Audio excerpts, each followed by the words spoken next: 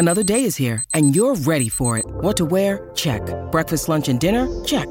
Planning for what's next and how to save for it? That's where Bank of America can help.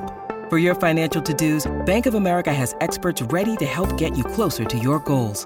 Get started at one of our local financial centers or 24/7 in our mobile banking app. Find a location near you at bankofamerica.com/talktous. What would you like the power to do? Mobile banking requires downloading the app and is only available for select devices. Message and data rates may apply. Bank of America N.A., member FDIC.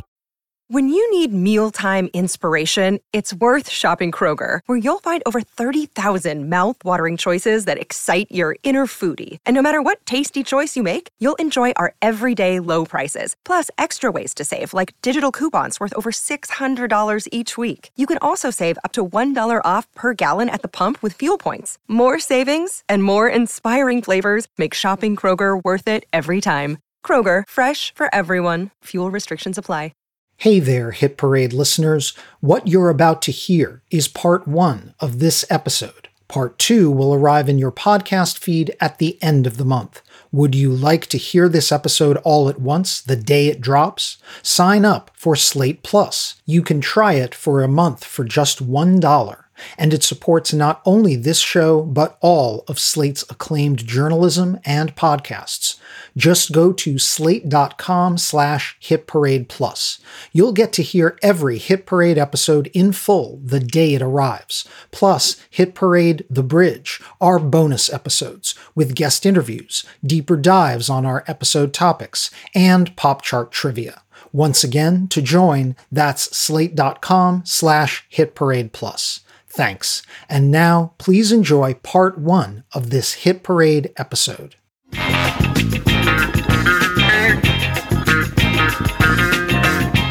Welcome to Hit Parade, a podcast of pop chart history from Slate Magazine about the hits from coast to coast.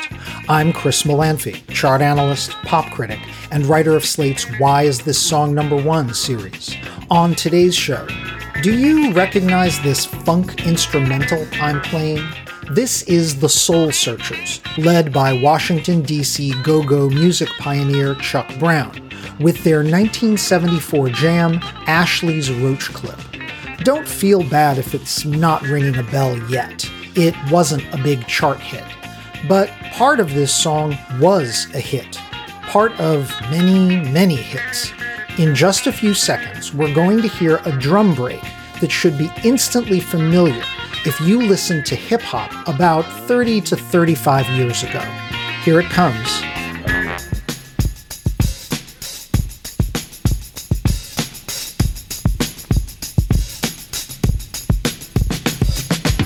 The Ashley's Roach Clip drum break is a formative beat in rap history, sampled on dozens of tracks. It's the beat that powered hip-hop classics by Golden Age rappers T. La Rock, Eric B. and Rakim, Slick Rick, Chill Rob G, The Ghetto Boys, Tupac, and Ice Cube, among many others.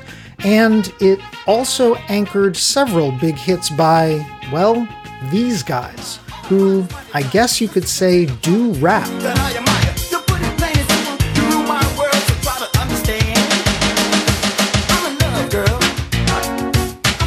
This is Girl You Know It's True, the debut global smash by Milli Vanilli. Nominally, that's the name of the dance pop duo Rob Pilatus and Fabrice Morvan, a pair of model gorgeous men who danced energetically, almost manically, running in place in biker shorts, flailing their dreadlocks, even taking running leaps into each other, smashing their chests together. On MTV, in concert, and even at the Grammy Awards, Rob and Fab presented themselves as Milli Vanilli.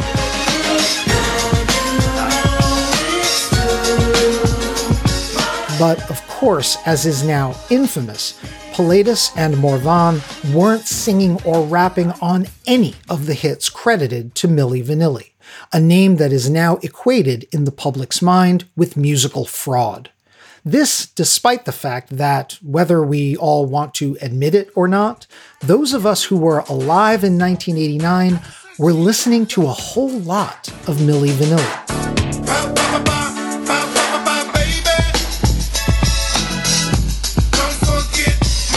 Number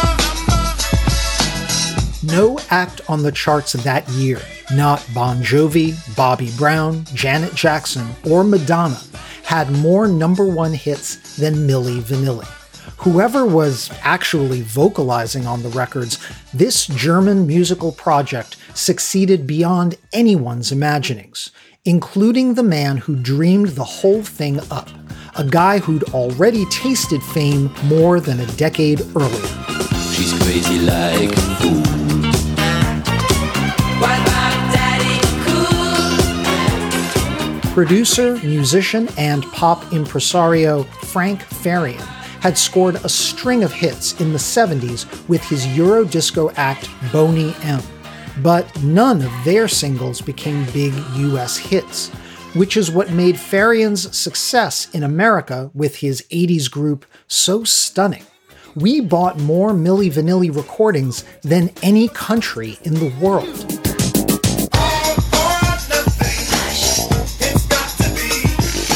Milli Vanilli caught lightning in a bottle, showing up when the charts were undergoing a rap-driven metamorphosis.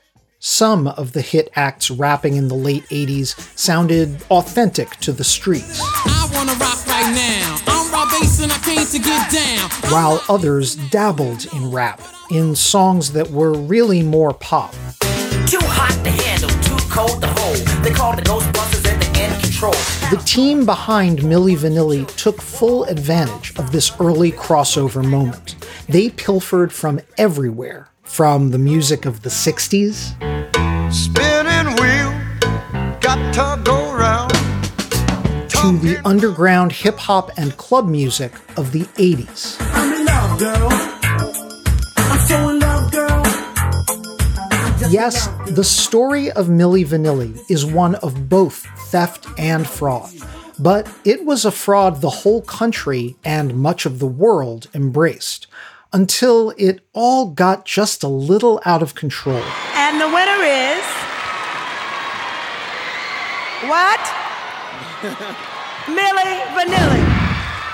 Even if many of us would prefer to bury the music of Milli Vanilli in some deep memory hole, its popularity does explain something about where the sound of pop was headed at the turn of the 1990s. It's easy now to forget that, at the time, legitimate media outlets, industry executives, and even songwriters took this group somewhat seriously. Seriously enough that a certain hit-generating, Oscar-nominated songwriter would give Milli Vanilli their most enduring single. Blame it on the rain that was falling. Blame it on the... And that's where your hit parade marches today, the week ending November 25th, 1989, when Blame It on the Rain by Milli Vanilli reached number 1 on the Hot 100. It was the third straight chart topper by the duo, project, and the fourth of their 5 top 5 hits, affirming that Milli Vanilli was one of the top pop acts of the year. It was also the second consecutive number 1 by a celebrated songwriter who's still generating hits today. And that's just one of many interesting footnotes in the story of this massive pop swindle, one with a bit more of a legacy than you might imagine. How exactly were we all seduced by Milli Vanilli? Feel the same. Gotta blame it on something. Blame it on something. Gotta blame it on something. Blame it on the rain. Ever think those fables and fairy tales from back in the day are just a little bit dusty? Wondery and Tinkercast are bringing you a new kids and family podcast, Once Upon a Beat. Join host DJ Fuchs and his trusty turntable Baby Scratch as they deliver remixes of fables and folktales, rhythm and rhymes, and fun spins on classics as old as time. Grab the whole family and get ready to groove because they're putting the rap in Rapunzel and getting down with that funky duckling. Where hip-hop and fables meet, it's Once Upon a Beat. Follow Once Upon a Beat on the Wondery app or wherever you get your podcasts. You can listen to all episodes of Once Upon a Beat early and ad-free right now by joining Wondery Plus in the Wondery app or Wondery Kids Plus in Apple Podcasts.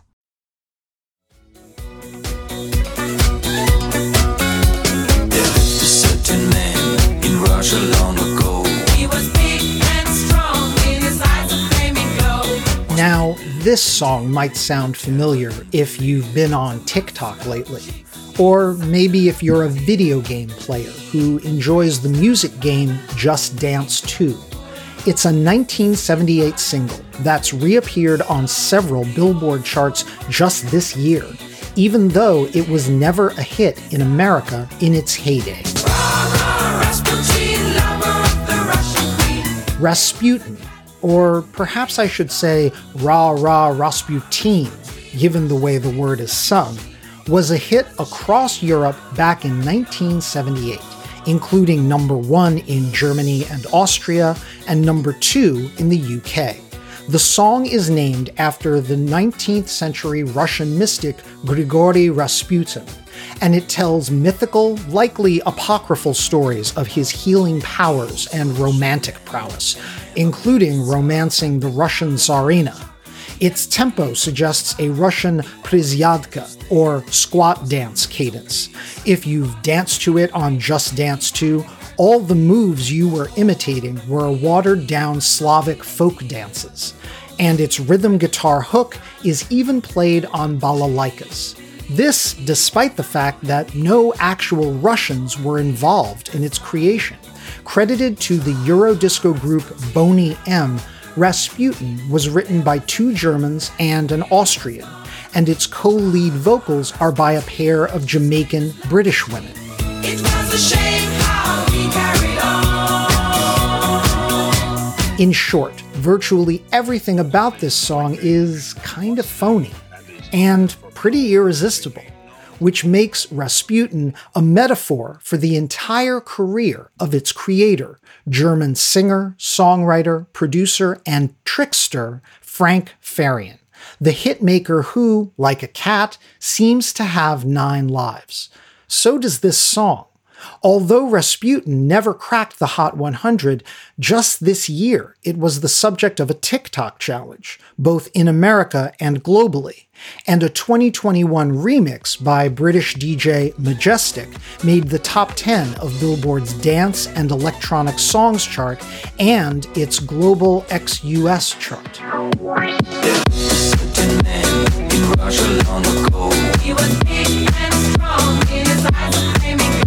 So, that's more royalties flowing in the direction of Frank Farian, even into the 2020s.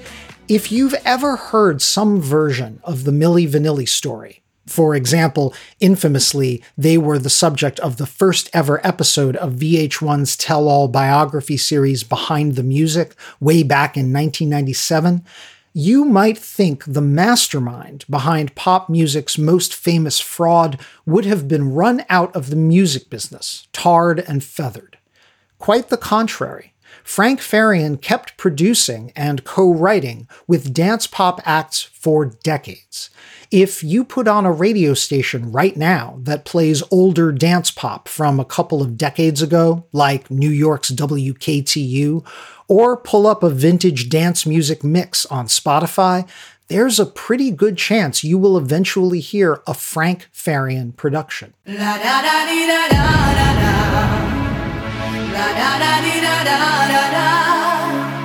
In his day, Farian was like the title character of What Makes Sammy Run, an irrepressible hustler on the make. And what made Frankie run was a hunger for hits by any means necessary, which made him a good fit for the music business. Don't call me Scarface. This is, essentially, the first song Frank Farian poached and turned into a hit for himself. It wouldn't be the last.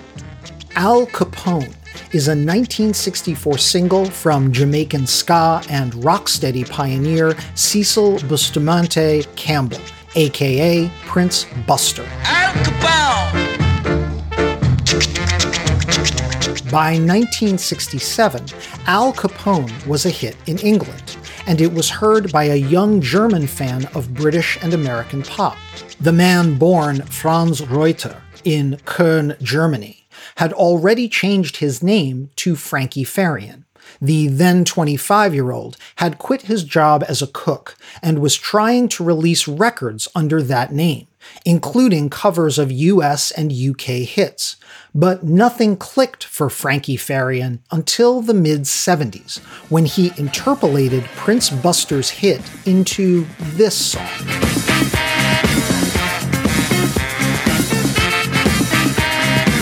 This single was called Baby Do You Wanna Bump?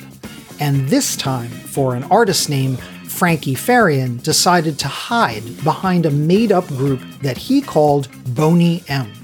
Now, this might seem like Farian's first act of chicanery, but to be fair, rock and pop history is littered with examples of made-up groups having to become real groups after a hit record.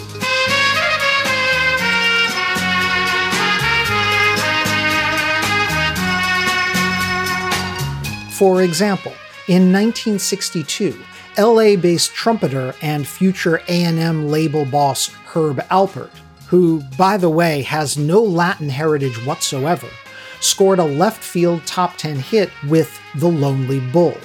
He recorded the song by himself, overdubbing his trumpet to resemble a full group of mariachis, and he credited the single to the authentic-sounding but totally made-up Herb Alpert and the Tijuana Brass. It wasn't until Alpert and his group scored multiple hits that he formed an actual Tijuana Brass, which went on to score 5 #1 albums. Or consider this bubblegum classic. Sugar, oh, honey, honey. We talked about the Archies, a fictional garage rock combo based upon the famed comic book characters, and their 60s Saturday morning cartoon in our Creedence Clearwater Revival episode of Hit Parade. Their smash, Sugar Sugar, was one of the many singles that prevented John Fogerty's band from getting past number 2 on the Hot 100. As a band, the Archies was composed of real-life session musicians, and they scored real hits on the actual Billboard charts. After Sugar Sugar became the top-selling single of 1969, the Archies became a regular combo, recording several more albums and scoring a handful of additional hits. One more example, also from 1969.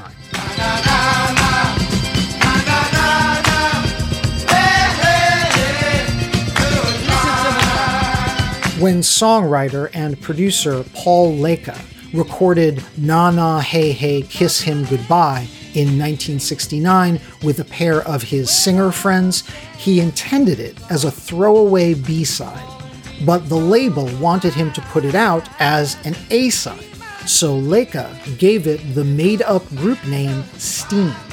When Kiss Him Goodbye wound up a #1 smash by the end of that year, Leka had to recruit an actual band from Bridgeport, Connecticut, and rename them Steam just so they could record and tour.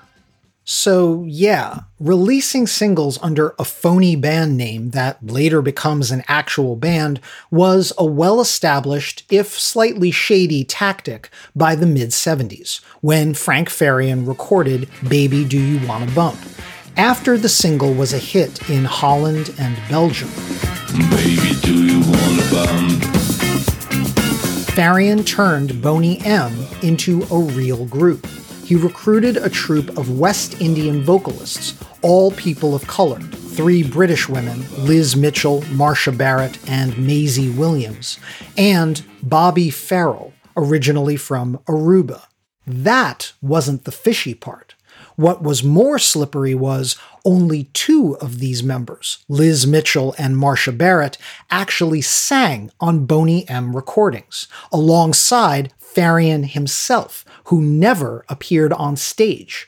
Farian's very Teutonic, German-accented vocals were mimed by frontman Bobby Farrell, and Maisie Williams, a former model, also lip-synced on stage.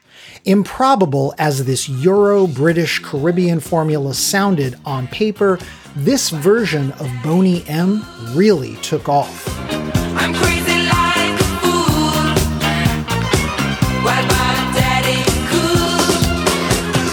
Daddy Cool, the group's second single, became a hit across Europe in 1976.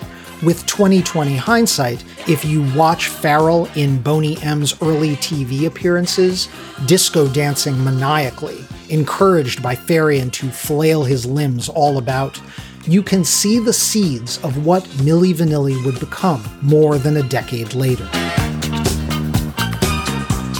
Daddy Cool kicked off a remarkable streak of hits for Boney M. In addition to Frank Farian's native Germany, where the group, unsurprisingly, scored a string of #1 hits, and across continental Europe, Boney M were amazingly popular in the United Kingdom. Frank Farian's brainchild scored 9 straight UK top 10 hits, a special delight for a German man who grew up idolizing the British charts. This epic streak included a Eurodisco cover of Bobby Hebb's soul jazz standard Sunny, which became the first Boney M single to crack the UK top 3.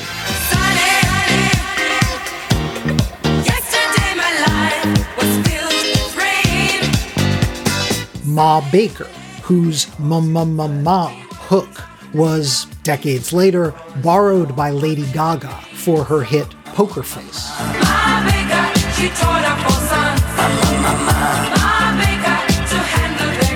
Rivers of Babylon, which sold over 2 million copies in England alone and still ranks as one of the UK's 7 best-selling singles of all time. By the rivers of Babylon, there we sat down. And Mary's Boy Child, which we played in our UK Christmas #1s edition of Hit Parade. Boney M's cover of the Calypso Christmas classic, made famous in the 50s by Harry Belafonte, was Britain's official Christmas #1 of 1978. Mary's boy child, Jesus Christ, was born on Christmas Day. In fact, during that UK holiday season, Mary's Boy Child sold 1.6 million copies in just 4 weeks. It still ranks among the 3 best-selling holiday hits in British history, alongside Band-Aid's Do They Know It's Christmas and Wham's Last Christmas. Yes, seriously, Boney M. They were that popular. At least they were on that side of the Atlantic. Boney M might have been just a little too exotic for US tastes. They cracked the American Top 40 only once. Casey Kasem counted it down. The countdown continues now with Boney M. Their first hit song was a former #1 song in England. At number 30, Rivers of Babylon. By the rivers of Babylon, there we sat down. That first hit was also their last in the US. This American disinterest would prove ironic in retrospect when Frank Farian's other musical project took off a dozen years later. As for Boney M's British and European hit streak, it finally began to tail off as disco fizzled on the charts, when Gotta Go Home just missed the top 10 in England in late 1979.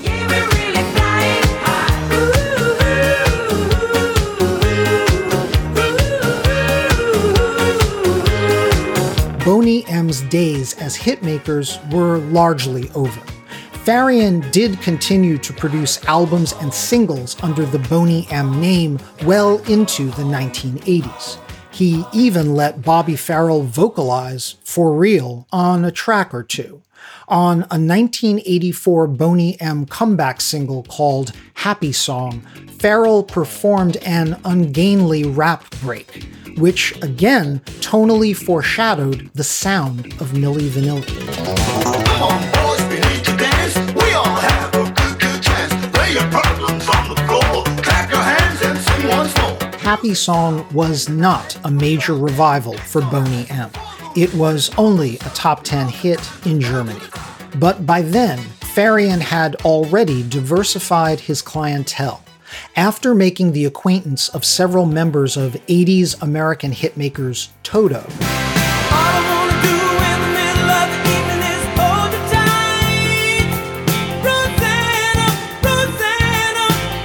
Feign hired 3 players from Toto to record with some others he borrowed from a couple of UK bands to form a short-lived supergroup named after himself, Frank Feign Corporation, which was shortened to FAR Corporation on the LP sleeve. FAR Corporation are an odd footnote in chart history, the only act ever to crack the Hot 100 with a version of the classic rock song Stairway to Heaven.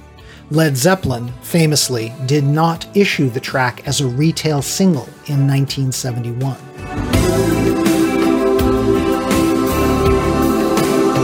Well, it makes me wonder.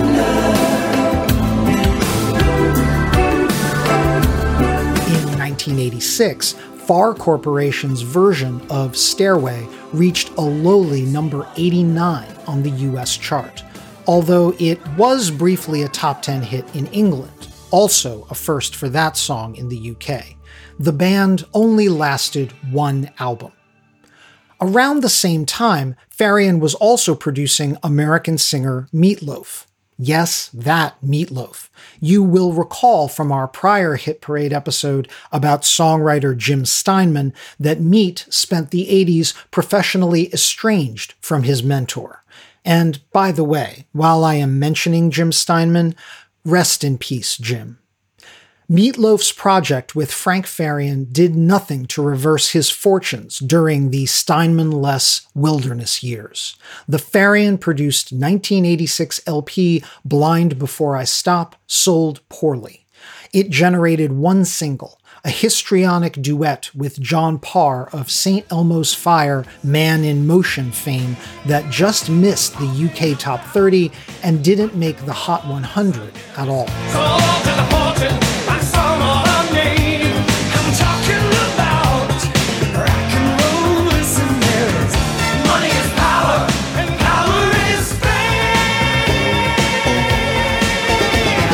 For Feign, even as the 80s was a fallow period hit-wise, these experiments with new collaborators did eventually point him in the direction of his next breakthrough. It all started with a pair of remakes. First, a cover of this old 70s British hit. I don't like reggae. No. I love it. And next, the poaching of this mid-80s American club record, which might sound very familiar. Girl, you know it's true. Ooh, I love you.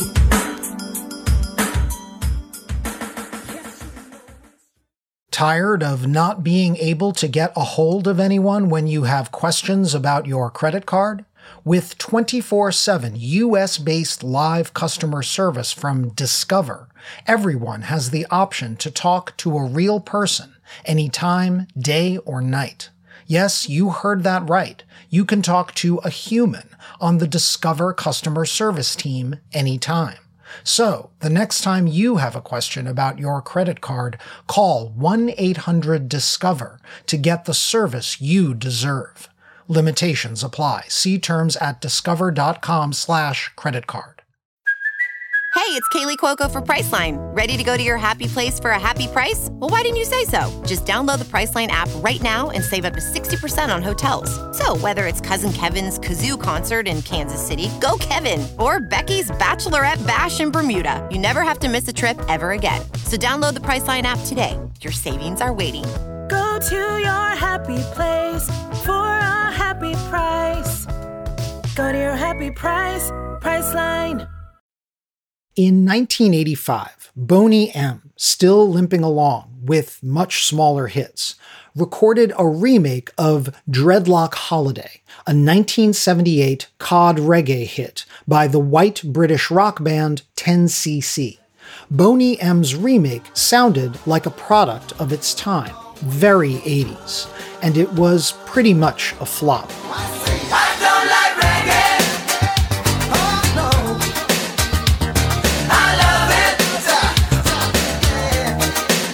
Because Frank Feign would never give up on an idea, By 1987, he arranged a remix of the Dreadlock remake, and he brought in a new vocalist to add a rap to the song. This is a rap from two good friends, but we're sorry to say this rap is too new.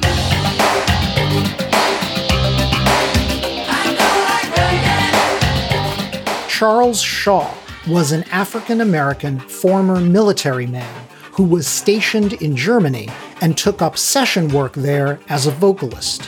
He did the rap on the Dreadlock Holiday remix, and Frank Farian liked the sound of the American's voice.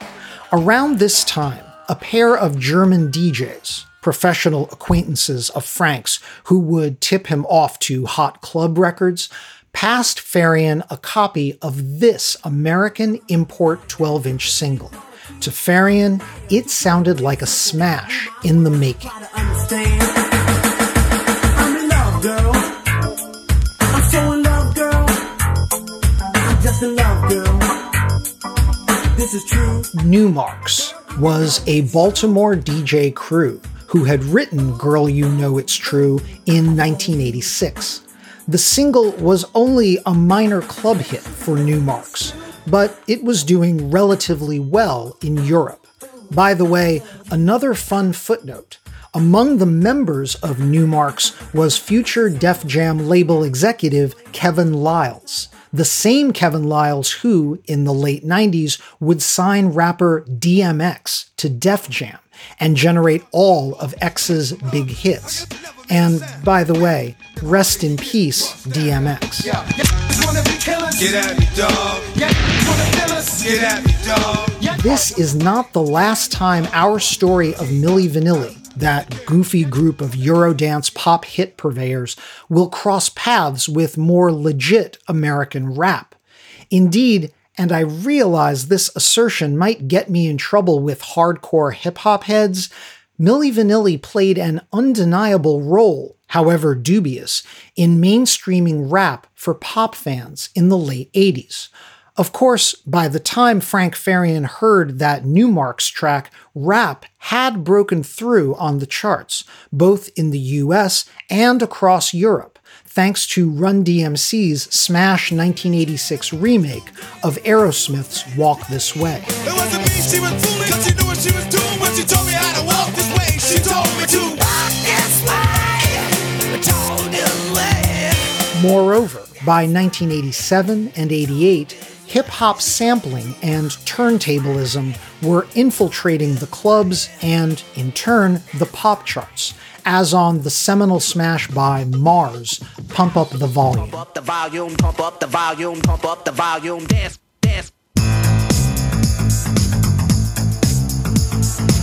Additionally, some R&B stars, like former New Edition member Bobby Brown, were sprinkling their New Jack Swing jams with frequent rap breaks.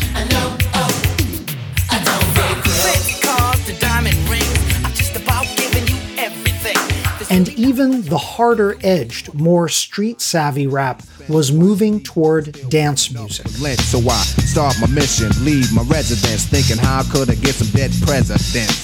Paid in Full was the title track of the seminal 1987 debut album by Eric B. and Rakim.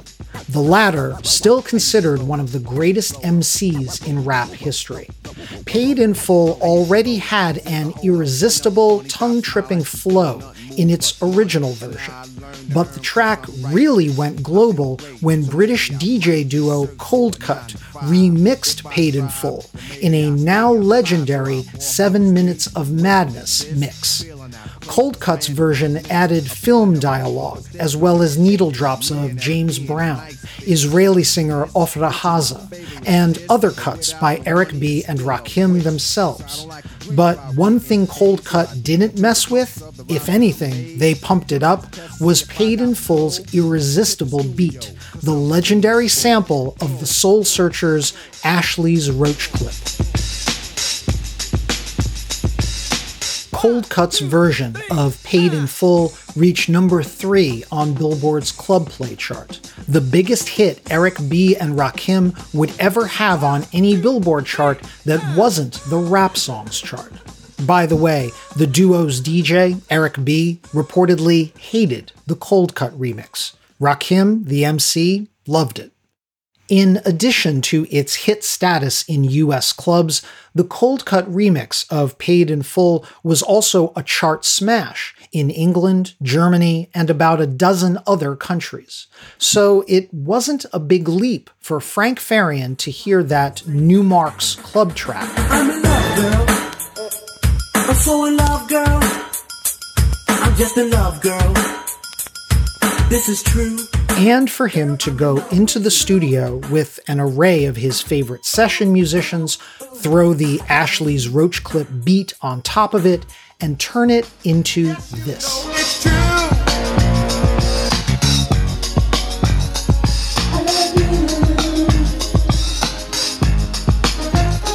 Farian had transformed Girl You Know It's True from catchy to catnip.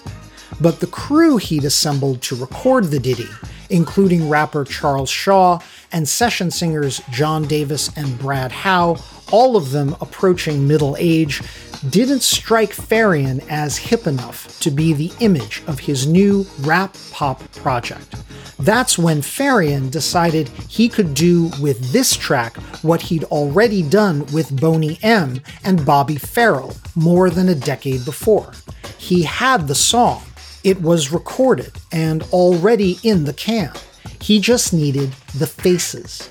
And Farian had just met two young guys with pretty faces who could be his new Bobby Farrells. They said, look, we have a problem here. We spend money on the single already, you know? So basically he said he needed an act. Since I'm an actor, an entertainer, a model, he needed an act who poses as a singer. German-born Robert Pilatus and French-born Fabrice Morvan, aka Rob and Fab, were models and dancers who had met in Munich in 1988 and bonded over their shared status as people of color in the German club scene and their desire for fame. That eagerness led Rob and Fab to sign what they later called a Devil's Pact with Frank Farian to be the faces of Milli Vanilli. Now, the story of Rob and Fab, both the hilarity and the tragedy, has been told and retold. Most versions of the Milli Vanilli story focus on this aspect, Rob and Fab's naive entry into a deal with Frank Farian, and the toll Milli Vanilli's boom and bust took on them. This, indeed, is why Milli Vanilli was the topic of that first Behind the Music, a classic tale about the price of fame, including elements of sex and drugs. This is all very compelling. I'm not going to pretend it's not. But I won't focus much on these aspects of the story. We'll link on the show page to the BTM episode, which does an exhaustive, frankly exhausting job telling Rob and Fab's story. We at Hit Parade have our own behind the music story to tell, not only about the music itself, but about how it became such a massive hit, even despite Frank Farian's subterfuge and Rob and Fab's play acting. However scant, Rob and Fab did have some musical experience. Both had tried session work, and Pilatus had even backed up a song that, in one very high-profile arena, had been a massive success, Germany's 1987 entry in the Eurovision Song Contest, a track by the band Wind, called, forgive my terrible German, Lass die Sonne in dein Herz, or Let the Sun into Your Heart. Lass die Sonne in dein Herz. You can even see Rob Pilatus singing in at least one version of the Wind performance video. The song placed second in Eurovision '87, making Germany that year's runner-up behind Ireland. Maybe Rob was hired by Wind for the same reason Frank Farian later hired him, his good looks. It probably wasn't his singing voice. Most accounts of Milli Vanilli claim that, between the two young men, Fabrice Morvan had the greater musical talent. and virtually all accounts agree neither Rob nor Fab had much musical skill when they auditioned for Feign. But like Bobby Farrell miming Farian's Boney M vocals back in 1976, Rob and Fab looked convincing and striking. Did they look like rappers or even R&B singers? Hardly. But they were the right combination of pretty, athletic, exotic, and energetic to carry off Milli Vanilli.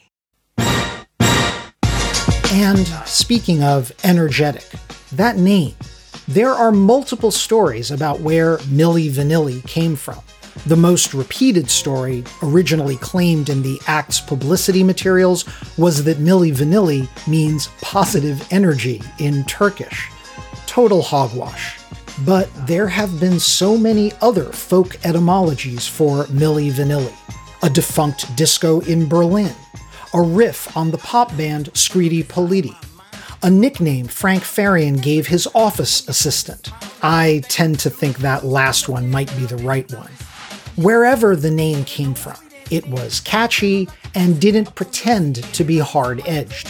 Milli Vanilli was going to be a pure delivery system for hip-hop era musical hooks.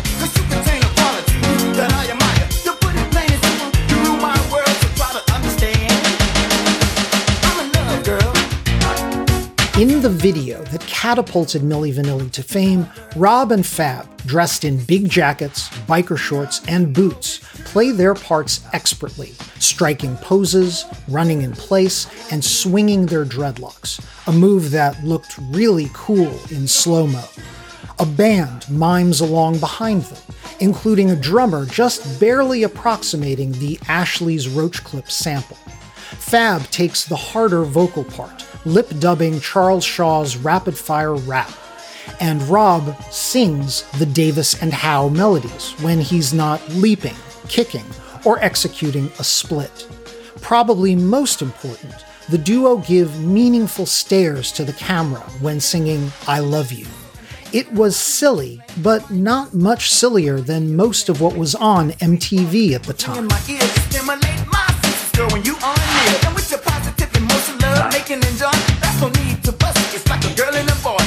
Given Frank Farian's track record in Europe and the minor success of the original Newmark's 12-inch in European clubs, Milli Vanilli's version of Girl You Know It's True broke in Europe first in 1988. It was number 1 in Germany for 6 weeks in August and September of that year. The track was slower to break in England, where Boney M did so well in the 70s, but before the end of the year, Girl had risen to number 3 on the UK charts. A full Milli Vanilli album, titled All or Nothing, was released in November on the German label Hansa. In the UK, an acid house label, Cool Tempo, picked up the album for distribution.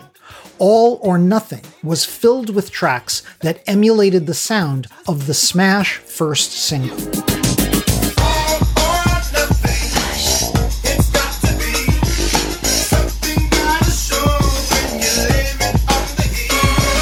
This is around when America started to take notice.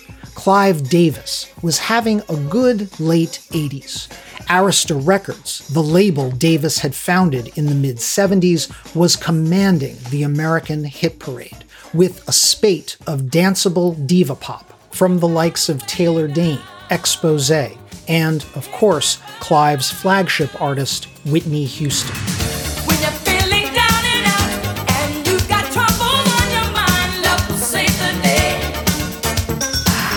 The line on Clive Davis has always been that the man has ears. He can hear a hit.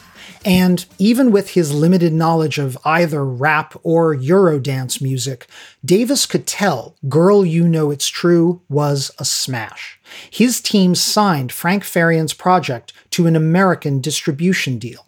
But being the hands-on executive he is, Davis insisted the American version of Milli Vanilli's album would swap out some tracks. So long as Davis wouldn't send any of his Arista executives out to Germany to watch Frank Farian work, Frank, desperate to keep his Milli Vanilli secret, readily agreed. It's your thing. Do what you wanna do. For example, Davis proposed that Milli Vanilli record an R&B classic Americans would know well, the Isley Brothers' 1969 hit It's Your Thing. Farian's team gladly obliged. It's your thing.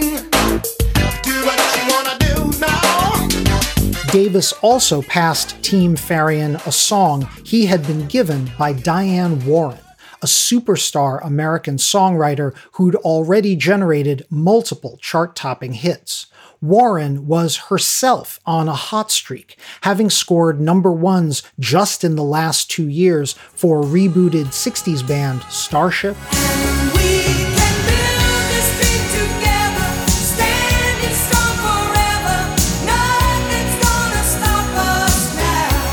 And rebooted 70s hitmakers Chicago.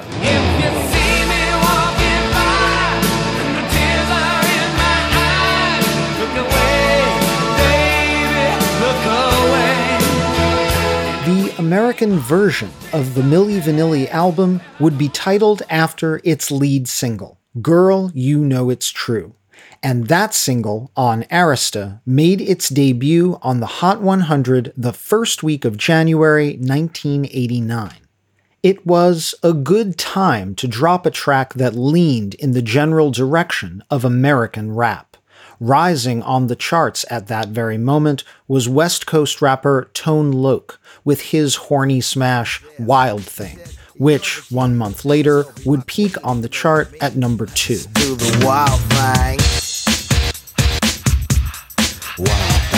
Like Wild Thing, Girl You Know It's True would help make rap palatable to middle America. The Milli Vanilli single opened at number 83 on the Hot 100 and rose steadily for the next 2 months, cracking the top 10 in its 10th week, the top 5 a week later. Girl, you know it's true. I love you. Finally, in early April, Girl You Know It's True topped out at number 2, the same peak Tone Loc had reached 2 months earlier. And Milli Vanilli might have gone all the way if they hadn't been sandwiched between a chart-topping ballad by the Bangles. Do you feel the same? Am I only dreaming? And at number 3, a rising hit by Swedish pop duo Roxette, which would leap to number 1 the following week, blocking Milli Vanilli. Heavenly bound, cause heaven's got a number when she's spinning me around. Kissing is a color, a loving is a wild dog. She's got the look. So yeah, early 1989 was not the edgiest time on the pop charts. And of course, Girl You Know It's True wasn't edgy either. But here was the remarkable thing. 1 month before it peaked, Billboard launched its first ever hot rap singles chart, based on sales reports from retailers of their top-selling rap singles. And guess what appeared on hot rap singles in its very first week, sandwiched between Kid and Play at number 4. Now everybody sing. And Rob Bass and DJ Easy Rock at number 6. Cause this is what you want, get on the dance floor. Yep, you guessed it, Milli Vanilli. I'm in love with you, girl, cause you're on my mind. You're the one I think about most every time. So, okay, maybe record retailers weren't sure what to call this dance pop single with rapping on it in March of 1989. But the panel of stores reporting to Billboard's new rap chart included Black-owned retailers, who also contributed to the magazine's R&B chart, where, by the way, Milli Vanilli were also charting that week, peaking at number 3, between top 5 hits by Levert and Anita Baker. Girl You Know It's True was a legit crossover smash.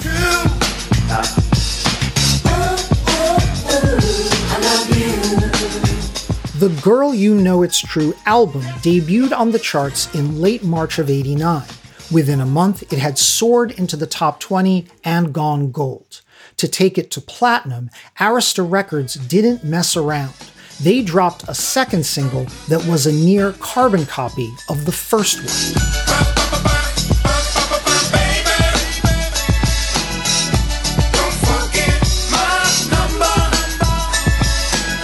Baby Don't Forget My Number used the exact same Ashley's Roach Clip beat on the chorus as Girl You Know It's True. It had the same rapped verses and sung chorus formula as the prior hit, and its melody was like Girls gone even poppier.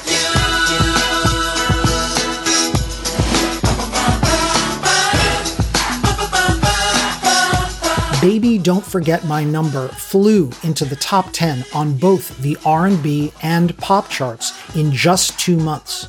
With a second hit now all over the radio, the Girl You Know It's True album rose into the top 10 and went platinum. And for the week ending July 1st, Milli Vanilli had their first chart topper in America, as Baby Don't Forget My Number went the distance on the Hot 100. Having scored their first number one, Clive Davis's team at Arista wanted to see if Milli Vanilli could survive a sonic changeup, a ballad. This was a typical move for a pop act, leading off with an up-tempo cut or two and then downshifting. The summer of '89 in particular was awash in ballads, with syrupy number ones by everyone from New Kids on the Block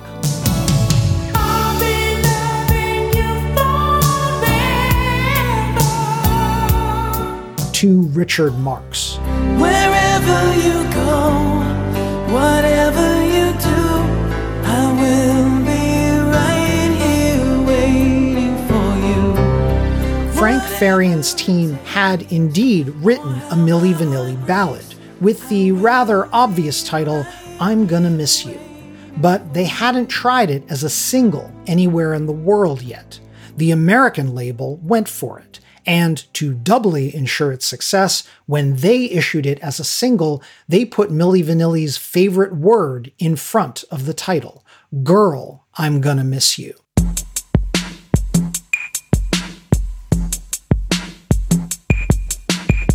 Featuring yet another video starring Rob and Fab, this time shot in black and white, in tight muscle t-shirts, brooding at the camera. Girl, I'm Gonna Miss You was an easy smash. It was the Hot 100's highest new entry the first week of August, and it rose quickly. Milli Vanilli were now a known quantity to radio programmers. By mid-September, Milli Vanilli had its second straight number one and third straight top 2 hit. There was nothing I could do to make you stay. I'm gonna miss you. Something odd had now happened to Milli Vanilli. They were officially more successful in America than anywhere else in the world. Call it the magic touch of Clive Davis's promotion machine, but the group hadn't scored a second number one anyplace else. Moreover, the same week Girl, I'm Gonna Miss You rose to number one on the Hot 100, the Girl You Know It's True album also reached number one on the album chart. That was better than the All or Nothing album had done anywhere in Europe. Milli Vanilli started receiving superstar-level opportunities. Before the summer was over, they had been invited out on the road by MTV. The channel's dance music show, Club MTV, was launching its first package tour. Among the acts on the bill were rapper Tone Loc. Before he was much, much meaner, but now all the poodles run to my house for the funky cold Medina. St. Paul, Minnesota technopop act Information Society. I wanna know what you're feeling. Tell me what's on your mind. And Paula Abdul, one of the biggest new pop acts of the year and the only artist scoring as many number ones that year as Milli Vanilli.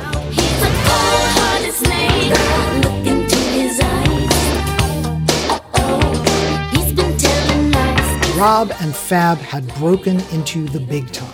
They loved their superstar status. arriving in limos, partying with scores of women, making fans scream. The Club MTV tour should have been a high point. Unfortunately, it was also the place where this now infamous incident happened. I wanted to die. When we come back, the jig is almost up for Rob Pilatus, Fabrice Morvan, and Frank Farian's Long Con. But Milli Vanilli weren't through scoring hits or winning prizes they shouldn't have. And I never will forget the day we met. Girl, I'm gonna miss you. Non-Slate Plus listeners will hear the rest of this episode in less than 2 weeks. For now, I hope you've been enjoying this episode of Hit Parade. Our show was written, edited, and narrated by Chris Molanphy. That's me. My producer is Asha Saluja, and we also had help from Rosemary Belson. June Thomas is the senior managing producer, and Gabriel Roth, the editorial director of Slate Podcasts. Check out their roster of shows at slate.com/podcasts. You can subscribe to Hit Parade wherever you get your podcasts, in addition to finding it in the Slate Culture feed. If you're subscribing on Apple Podcasts, please rate and review us while you're there. It helps other listeners find the show. Thanks for listening, and I look forward to leading the Hit Parade back your way. We'll see you for part 2 in just a couple of weeks. Until then, keep on marching on the one. I'm Chris Molanphy.